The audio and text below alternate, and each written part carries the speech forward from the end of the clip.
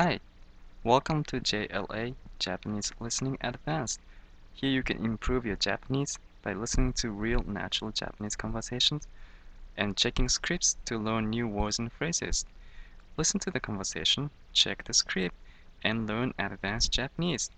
Follow us on Twitter, https://twitter.com/JLA podcast. You need to type JLA as capital, and you can find scripts there. Alright, enjoy! 有名な人だね。んなんだっけ、日テレとかの番組、フジテレビか、あ、そうなの。番組作ってる人なんだけど、でその人がね、今度ね、東京タワーの2階にカレーショップを作るんだって。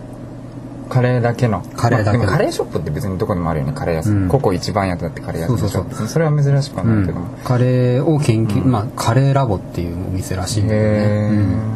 新しいそのスポットになるんじゃないかな。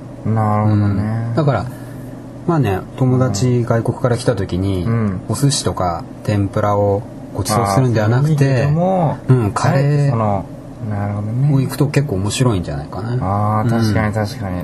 それを言えるね。だからこの、東京のあたりカレー屋さんいっぱいあるし、そうだね。そのカレー屋さん巡りでも多分面白いと思う。そうだね。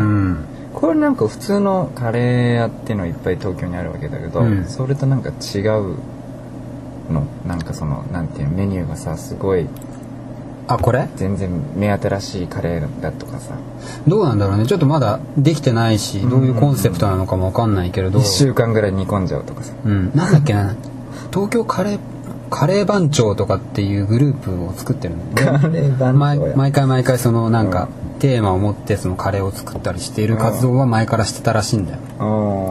で今回その東京タワーの下にお店をやりませんかって言われて、お店をやることになったって、ここにはブログっていうかにはウェブサイトには書いてあるんだけど。なるほどね。そうかそうか。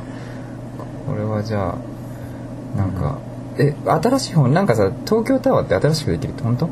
それ新しい第二東京タワーね。ができるんだ。その中に入るってこと？いや違う。それはまた別の東京タワー。あそこに立つわけじゃないんだ、第二東京タワーって。そう。墨田区かどっかじゃない？それは墨田区なんだ。じゃあこれは普通の昔ながらの東京タワーの2階。東京タワーってでもデートとかであんま行かないよね。行かないよね。でもこういうのができたら、そうだね。行ってみてもいいかもしれないね。